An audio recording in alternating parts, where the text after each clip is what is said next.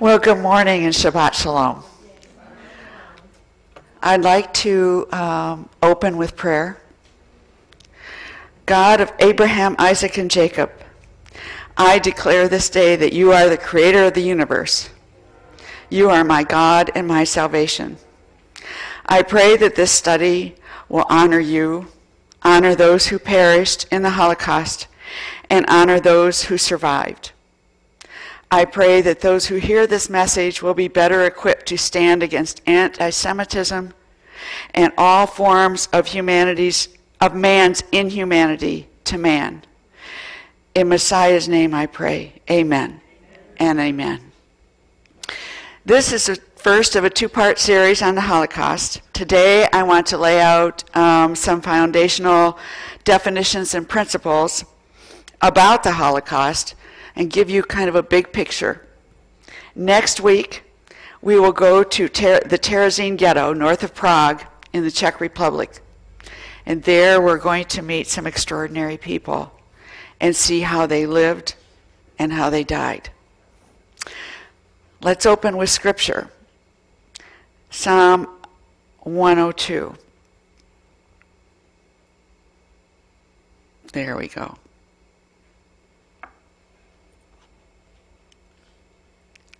The welcome screen is on, and it will be difficult for people to read the words.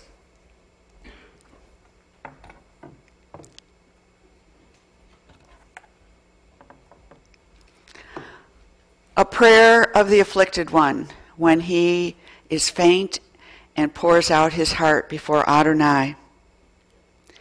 Adonai, hear my prayer. Let my cry come to you. Do not hide your face from me in the day of my distress. Turn your ear to me. In the day I call, answer me quickly. For my iPad is going everywhere. For my days vanished like smoke, and my bones were burned like coals. My heart is stricken and withered like grass, so that I even forget to eat my bread. Because of the sound of my groaning, my bones cling to my flesh. I'm like a pelican of the desert, like an owl of the waste places. I lie awake like a lonely bird on a roof. My enemies taunt me all day. My deriders use my names to curse. For I have eaten ashes like bread and mixed my drink with tears. Because of your indignation and wrath, for you have picked me up and tossed me aside. My days are like a lengthening shadow, and I wither away like the grass. But you, Adonai, sit enthroned forever. Your renown is from generation to generation. You will arise and have compassion on Zion, for it is time to show favor to her, for the appointed time has come. For her stones are dear to your hearts and to your servants, and they cherish her dust. So the nations will fear Adonai's name, and all the kings of the earth your glory. For Adonai has rebuilt Zion. He has appeared in his glory. He has turned to the prayer of the destitute and has not despised their prayer. Let it be written, and let it be shown, for a generation to come, that a people to be created may praise Adonai.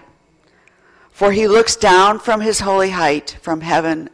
Adonai gazes on the earth to hear the groaning of the prisoner, to set free those condemned to death, to declare the name of Adonai in Zion and praise him in Jerusalem, when the peoples and the kingdoms assemble to worship Adonai. He brought down my strength in mid-course.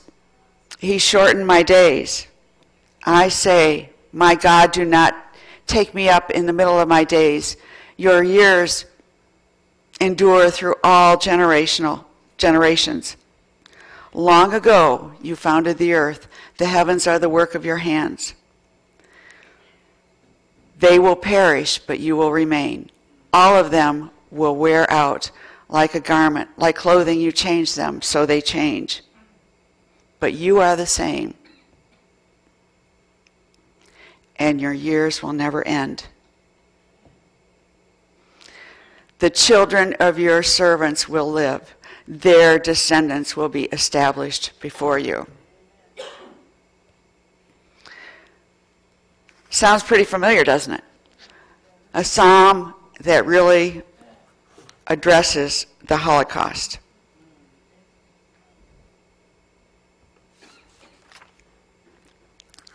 I'm tapping the screens here, and then it delays to light up, and then so I'm looking up there to make sure it's up. So we're going to play this game throughout, but that I just wanted to let you know what's going on here.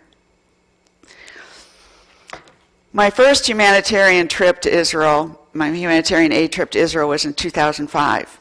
And during that trip, I visited with Holocaust survivors on 2 occasions. The first was at Abundant Bread of Salvation in Netanya. And it was run by a Jewish believer, Brian Slater. And one of the reaches that he had is a food pantry which serves many Holocaust survivors amongst the 350 families he serves on a monthly basis. It was my first time being with Holocaust survivors. There were maybe 30, 35 of them, and we had cake and coffee with them. And as I looked around, there was a gentleman sitting over there, and he had a short sleeve shirt on. And on his arm was the blue A with a number. As the afternoon progressed, I finally just got up, because maybe 1 or 2 spoke English, and that was it. I just went around and I squeezed their shoulders. I didn't know what else to do. At the end, Brian said, what would you like them to know? And he said, tell what happened. Do not let it happen again. That is the cry of the Holocaust survivor's heart. They are still saving the world. The next visit was to the Haifa House, where there are 70 Holocaust survivors in residence there. And we walked in, and it happened to be the same day that a few IDF soldiers were there visiting. Now, they come periodically, and we didn't plan it. I looked over, and there in the corner was a little lady with long white hair, and at her knee, kneeling down in front of her, were 4 IDF soldiers. And all I could think of was, thank you, God, that she sees a fruit of her suffering, and that they were there honoring her. In May 2017, I attended an 8-day leadership seminar for educators on the Holocaust at Yad Vashem in Jerusalem, and later in August, a graduate seminar in Washington, D.C. This presentation was written mostly by Stephanie Kay, who was one of the instructors.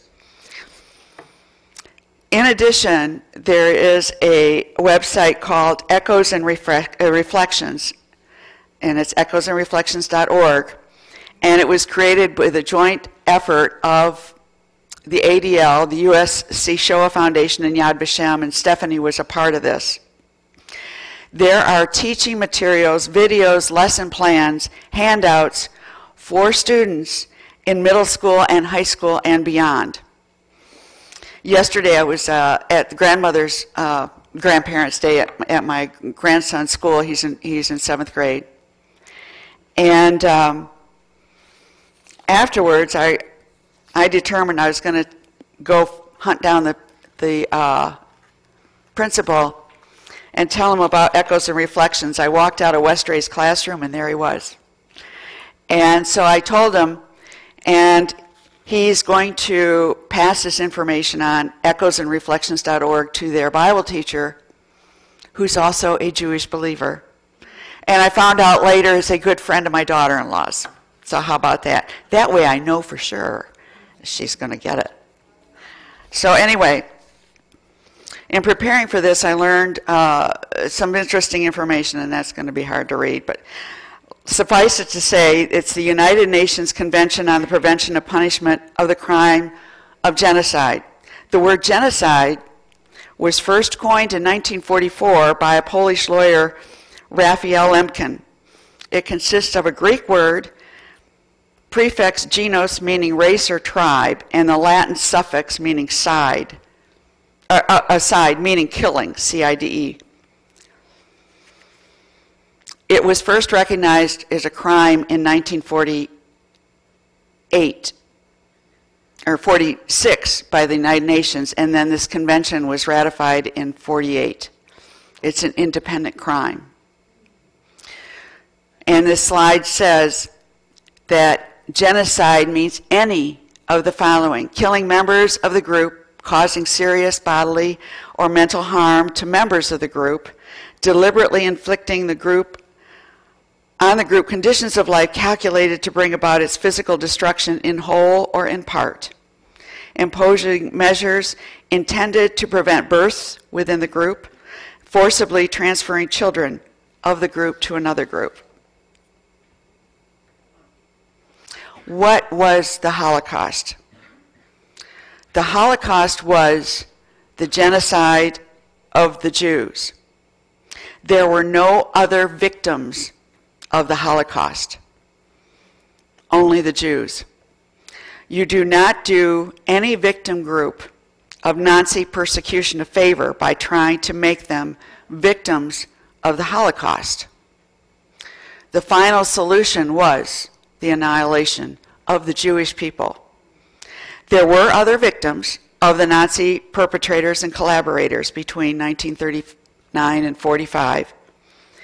The Nazis prepared 3 genocides: the Jews, the Sinti Roma, gypsies, there were 900 to 1,000 of them, 100,000 of them, 90 to 100,000, and Poles.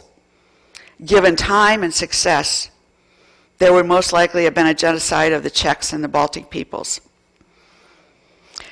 Some have said there were 11 million that lost their lives, and 29 million if you count Soviet POWs and other in collateral damage.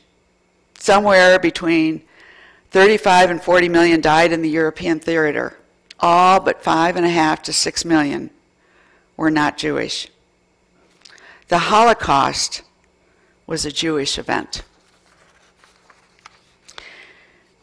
There are 3 definitions of the Holocaust in Echoes and Reflections. One is from the United States Holocaust Memorial Museum in Washington, D.C., the Imperial War Museum in London, and of course Yad Vashem. And we're going to use this one, and I don't know that you can really read it very well, but anyway, the Holocaust, I'm going to focus on the opening line, was unprecedented genocide, total and systematic, perpetrated by Nazi Germany and its collaborators with the aim of annihilating the Jewish people.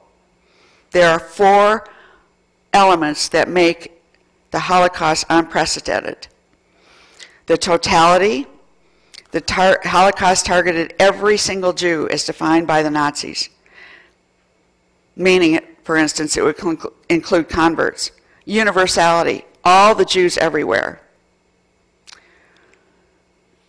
Ideology. Most genocides have a pragmatic or practical issues like land, oil, water, and the rationalization to cover up these practical concerns. Not so with the Holocaust. The Germans killed their workforce. This was totally a non-pragmatic ideology. Only the Holocaust is a genocide with the ideology followed by pragmatism. And the 4th element is racism, hierarchy of the races, with the Nordic ones at the top. The who of the Holocaust. Traditionally, there are three groups: the Jews, perpetrators, and the bystanders, which is a subgroup. They have collaborators and rescuers are included in that group. This is a very important slide for this reason. They are all human beings. Jews are not less human. Bystanders, the righteous generals, are not more than human, although they acted in more than human ways. A perpetrator is not a monster. A perpetrator is also a human being. If you make him a monster, he's easily discounted. We aren't monsters, they aren't like us, and we're all done. Perpetrators are human beings, like you and me, who made evil choices and acted on them. There's some foundational principles for you. Life before the war. In order to know what we lost, we need to know what we had.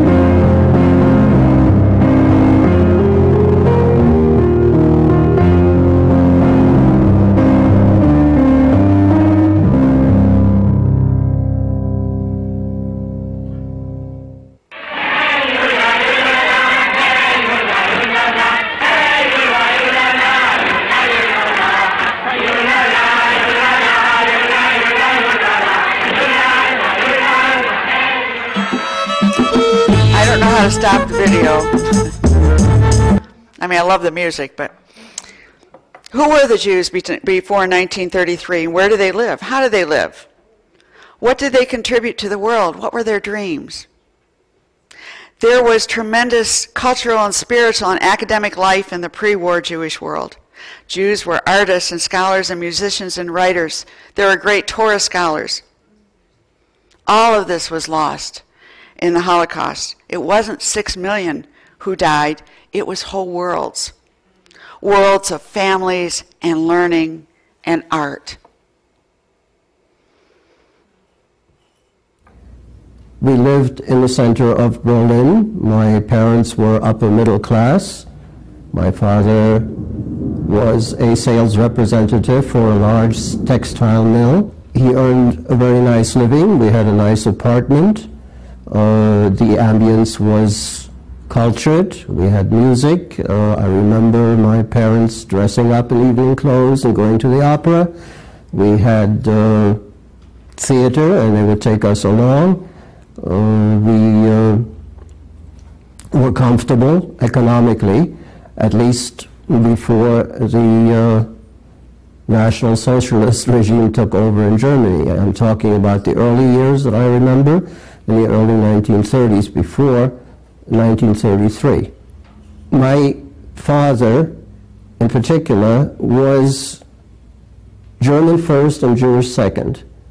Now, this does not mean that he was not an observant Jew. We were what was then called observant. In this country, in the USA, this can be translated into conservative. We observed all the holidays. We went to services Friday night and Saturday morning. If my father didn't have to work, he made sure that I went and my brother went. We both, my brother and I, sang in the synagogue choir. Usually the synagogues had boys' choirs. We celebrated all the holidays. My father never worked on the holidays. We were, without keeping a kosher home, yet we observed all the traditions. My father we lived in the center of Berlin. My parents were upper middle class. My father was the same way. I had the same type father. That was Henry Sinison. Daily life. It was a world of children and mothers and fathers and husbands and wives and brothers and sisters. Ordinary people. It was an ordinary life and an extraordinary life. It was a life well lived and a life that deserved to live. The Jews faced choiceless choices. Everyone had a choice but the Jews. There were no good options. The term choiceless was created by Professor Lawrence Langer. He's a renowned scholar, a foremost scholar on the Holocaust in the fields of literature and testimony. This was a designated experience of the Jews in the Holocaust. Everyone had a choice but the Jews. External life was out of their control. What kept you alive this morning might not keep you alive tomorrow afternoon. Do you have a baby in the ghetto? Do you pray? Do you keep holidays? Do you not eat bread during Passover? The agenda was death. Jews were not supposed to live. In the Warsaw Ghetto, they lived on 187 calories a day. They hoped you would starve, die of disease, and if not, they continued to make other plans. In spite of that, the Jews, many of them, chose to make human choices. They chose to continue life, and they chose to continue to teach and write and perform and pray. Stephanie summarized what Jewish people lost in one word: innocence. This is Ruth Brand's story about Yom Kippur. I can tell you the Yom Kippur day in Auschwitz, in Birkenau. And then you realize how we had to help each other.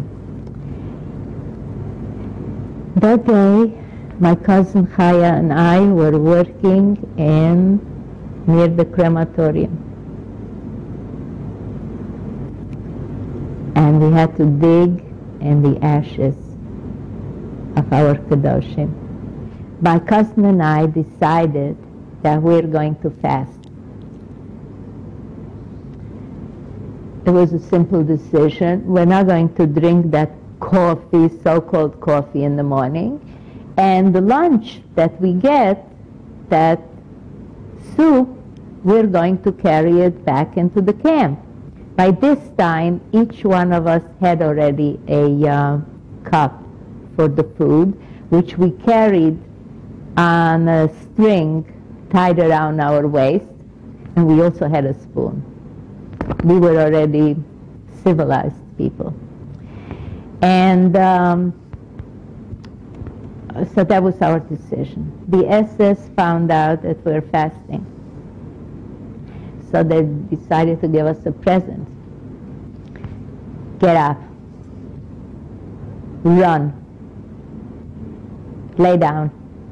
Push-ups. What they didn't. And the dogs after us. And if somebody falls, the dogs bite them. And this went on I don't know how long. And then we are told, go sit down and eat. So we go sit down. Most of the girls start eating. I'm sitting there with my cousin. And I said, I'm not eating. And she says, okay, I won't eat either. Then the other girls say, what's happening to you? Why aren't you eating? My cousin says, she's much younger than I am. She doesn't want to eat, so I can't eat either. So he asked me, what's with you? I says, well, today is Yom Kippur and I'm fasting. And he said, don't you see that God doesn't want us to fast? If he wanted us to fast, he would have given us much better conditions. And I say, well, maybe he wants to see that dafka, that in spite of it, we are still going to fast. So we're fasting. And in the evening when we took that soup back to the camp, it was sour. It was spoiled because it was a very, very hot day in Auschwitz that day of Yom Kippur, 1944. Okay, the video's ended. I can tell you, She said, we had a cup and a spoon. And yes, with a string tied around our waist. We were already civilized. What does it mean to be a civilized person? Did you notice the peer pressure? She modeled a behavior such that Chaya could be more than she planned or thought she could be. Davka, in spite of. What was her answer? Don't you realize God wants us to fast? Ruth knew before she came to Auschwitz-Birkenau who she was and what mattered. She knew her red lines and boundaries. Do you know yours? Do I know mine?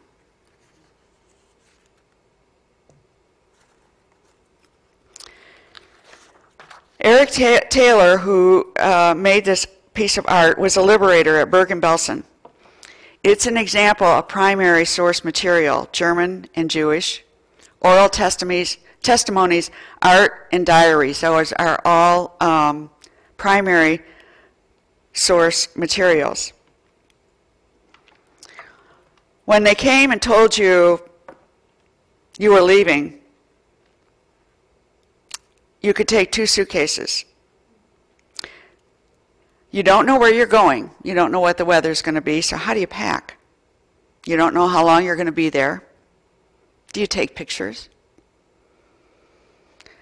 Should we pack sheets and towels? Upon arrival at the concentration camp, the suitcases were confiscated. All they had were the clothes on their backs, and even that might have been taken, and they were given something else to wear, and their head was shaved. What does it mean to have nothing?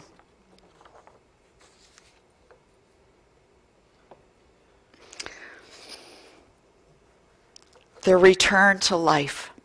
And hopefully, come on, we're returning to, okay. At the end of the war, there were 11,000 Jewish individuals, displaced persons, in Bergen-Belsen. It was the only exclusively Jewish displaced persons camp in the British zone of Germany. In 1946, there were over 1,070 weddings in Bergen-Belsen. So, in 6 to 7 a day, sometimes 20 a week.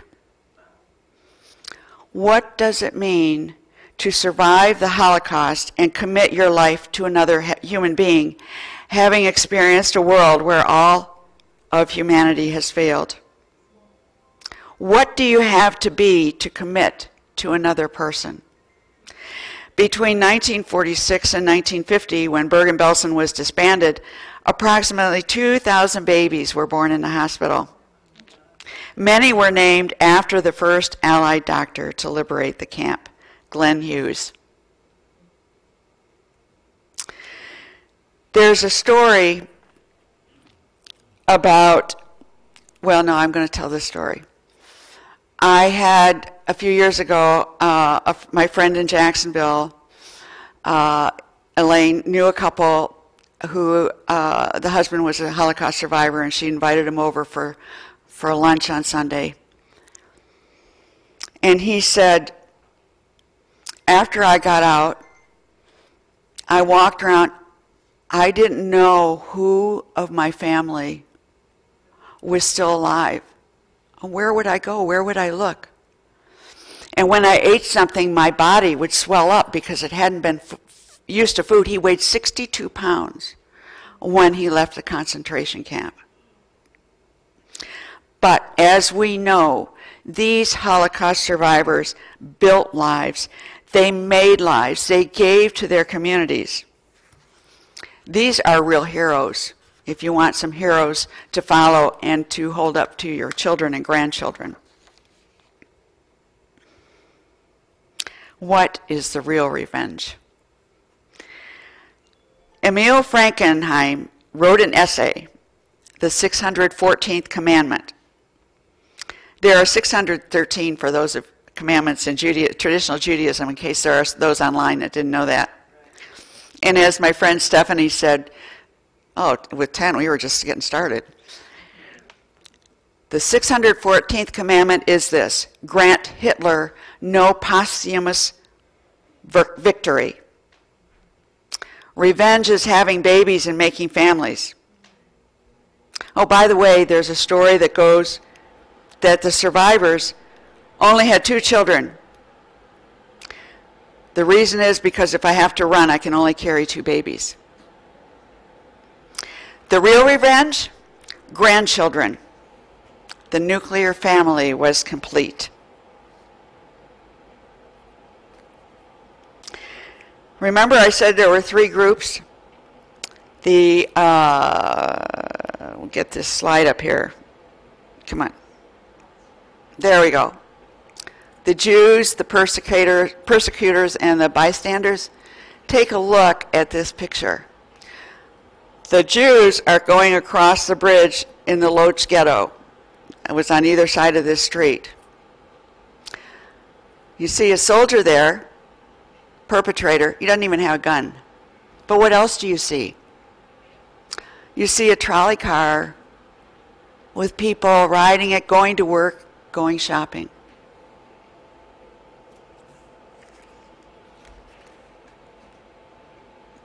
So now let's talk about the perpetrator. You know, you think policemen are good, that they're there to protect you. In this picture, the person doing the shooting is a policeman. The perpetrators were everyone. They were the lawyers, the doctors, the PhD, the truck drivers, your neighbors. And another thing that's very important, it wasn't just the Germans, not just the Nazis. The Romanians killed 300,000 of their Jewish neighbors. I remember in class in Yad Vashem, they're talking about one group. It was in Poland. They didn't even know to be told to kill the Jewish people. They started before they even got the orders.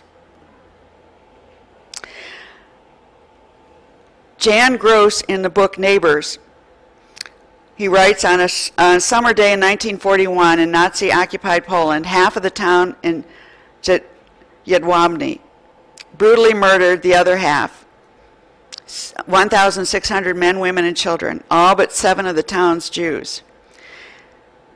The Edwabnes Jews came to be murdered not by faceless Nazis, but by the people who knew them well.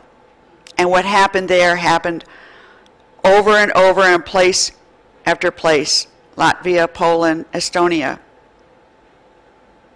Know this: the perpetrators always had a choice. And let me say this again: the perpetrators always had a choice.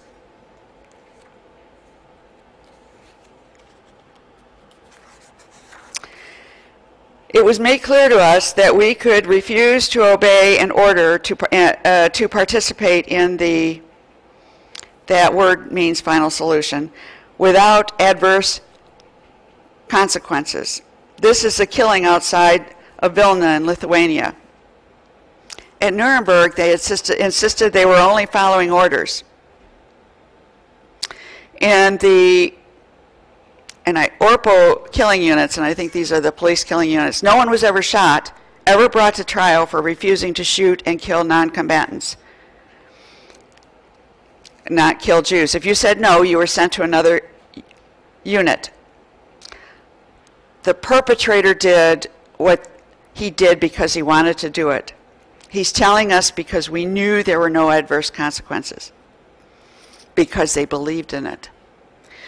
No evidence that any German was shot. None. Because he refused to kill innocent Jewish people. It doesn't exist. That evidence doesn't exist. They were unrepentant.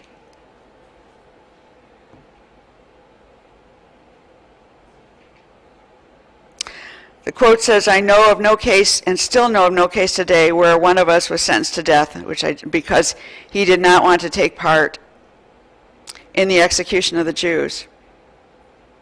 Why this picture? It's a kindergarten. Because to them, this was the real enemy. If the children live, we will have to do this all over again in about 20 years. And that's why when children under 7 arrived at concentration camps, they were immediately eliminated. The older ones were put to work. This video is about a police battalion 101, and I don't know if it's going to play or not.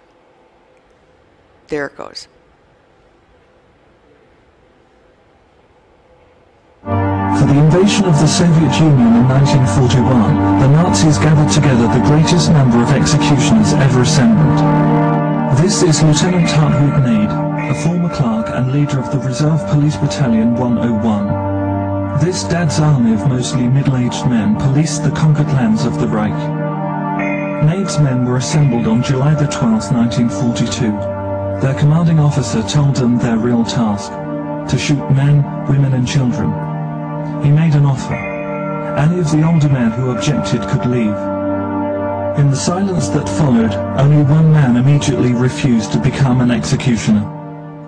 The killing tour of Battalion 101 had begun.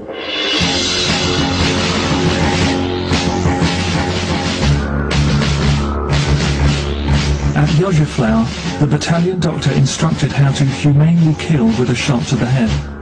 But policemen missed shots and became covered in blood. Next month at Lomashi, Nade formed a firing squad to distance his executioners from the bodies. As the killing took its psychological toll, the alcohol ration was doubled.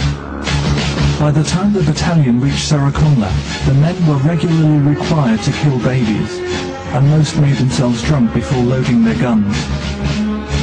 From September, the battalion began rounding up Jews to send to the new killing centres. Jews in hiding were rounded up and shot in so-called Jew hunts from July. The killings reached their nadir in 1943.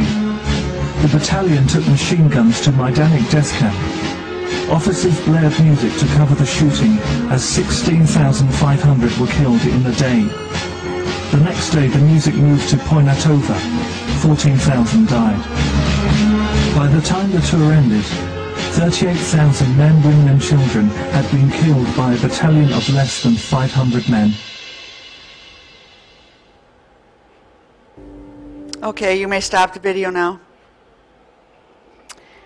The median age of these men was 36. Many were married. And one soldier did put down his gun and wanted to go back to Hamburg, and 11 more followed. So now let's talk about the bystanders. Where do you stand? One of the men who took this picture is a book, Mendel Grossman, My Secret Camera. They found 10,000 negatives. Many of them were good, but he risked his life to take these pictures. So let's look at this picture of the building and the people. What do you see? It's a synagogue that's burning, and people are watching. Do they look frightened? What don't you see? No water, no fire department. No one seems to be too upset. Now this is interesting. The photographer shows the back of the people. He's protecting them. They're faceless. Here's another two videos about bystanders.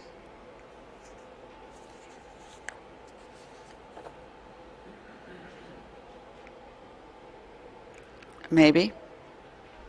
Standing by. I was chosen as a courier. Why? Because before, since my high school, every vacations I spent abroad in some other country. At the age, 18, 19, 20, to spend vacations in Poland, crazy. So I went to Romania, to Germany, Switzerland, France, England. I knew languages. Then I was young and strong. Then I was a sportsman, horseback riding, tennis. I was a good skier. This is why they chose me as a courier to France at that time. And I knew Europe because I was in so many countries. And I was sent at the end of December 1939 still to France, where the Polish government in exile resided, recognized by the French government. People ask me, for instance, so you talked to Roosevelt. What Roosevelt did? What was his reaction? President Roosevelt. Yes, he told me, at that time he was informed that I was going back to Poland by the Polish ambassador who, by diplomatic protocol, introduced me to the president. So he knew. So when he gave me his hand, this is the end. So I was sort of an inspired. And I wanted to pin him down a little. So I told him, Mr. President, I'm going to Poland. Every leader will know that I spoke to President Roosevelt. Sir, everybody will ask me, what did the President tell you? Mr. President, what do I answer? And I remember this. You will tell your leaders that we shall win this war. He continuously smoked a long cigarette holder. We will win this war. The guilty ones will be punished for their crimes. Justice, freedom shall prevail. You will tell your nation that they have a friend in this house. This is what you will tell them. Give me his hand. I couldn't tell him, Mr. President, that's all. Okay, end the video, please. Quite a bystander, isn't he, at that moment? So I heard about the Holocaust Memorial Center, and I went up there, and there was a guy by the name of Friedman there, Mark Friedman, that was the director of it before Pnina Spetkanko-Silbersteiner, she's known now. And I started to speak to the youngsters and to the grown-ups. It's not just the youngsters, it's the grown-ups too that have to know. Because they're the ones that are now. The young people are later, until they grew up to be their age. So it is not, we have to be able to reach. We haven't learned anything. What has humanity learned? Nothing. You know, there's something that Freud said, and it is so concise. He said, it is a matter of indifference who actually committed this crime. Psychology is only concerned to know who desired it emotionally and who welcomed it when it was done. And for that reason, all of the human family is equally guilty. I didn't write that, Freud did, and he's right. Because we are concerned, we read the newspaper and we listen to television, but what are we doing about it? And with the revisionists that you have today, the Aryan nations and the Heritage Front and his own samizdat, Zundel thing down there, you know, it's very tough to live with knowing what you know and learning or hearing what is being said about it. And that hurts. It's deep. It's as if somebody puts a knife into your chest. If you knew and you didn't do anything.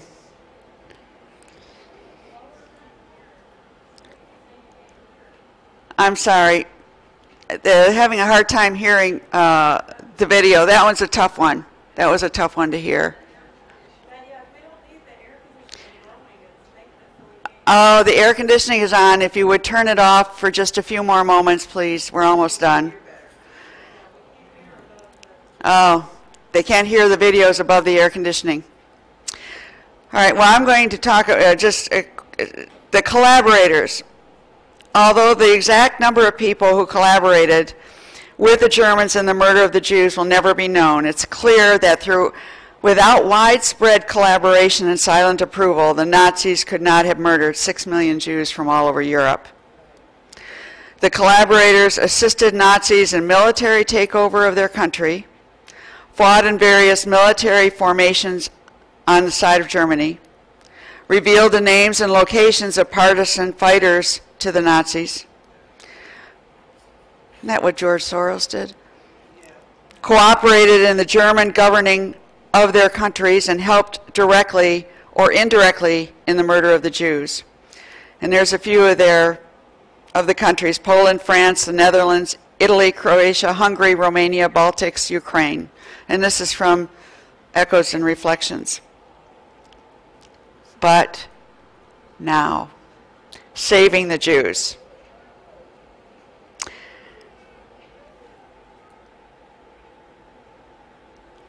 Albert Einstein once said, "The world will not be destroyed by those who do evil, but by those who watch without doing anything."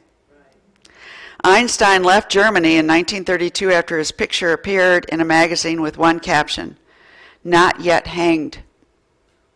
What? Not yet hanged. Hanged. What would the world have lost if we had lost him?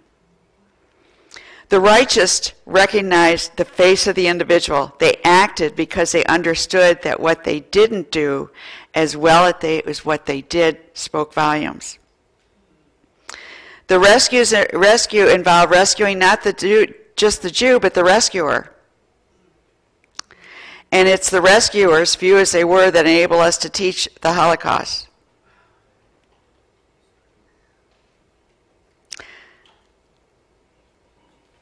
I think you've seen this video of Nicholas Winston But before I share it, I want to tell you a story. The Yad Vashem has a library, an online, well, it has the museum, but there's an online database of the people killed in the Holocaust, and it's over 4 million pages right now. Survivor stories are often, the survivors often do not tell their children about what happened, but they will share with their grandchildren. And this one grandson asked his grandfather about his experience. They were living in Toronto, Canada. And he gave him the facts and figures, but there was one overriding grief that he could not escape, and that was the loss of his sister. And he just got more and more and more emotional. So the grandson decided to gently end the conversation, which he did, and the grandson went out to that library and he entered his name. Well, up popped his record, and this is a database of people who perished in the Holocaust, and there is his grandfather. He scrolled down, and at the bottom was his sister's name. She had entered her brother's because she thought he had died. And there is a video out there, I will bring it next week, of the two, after 65 years, meeting in Hamburg because they realized that they were both alive.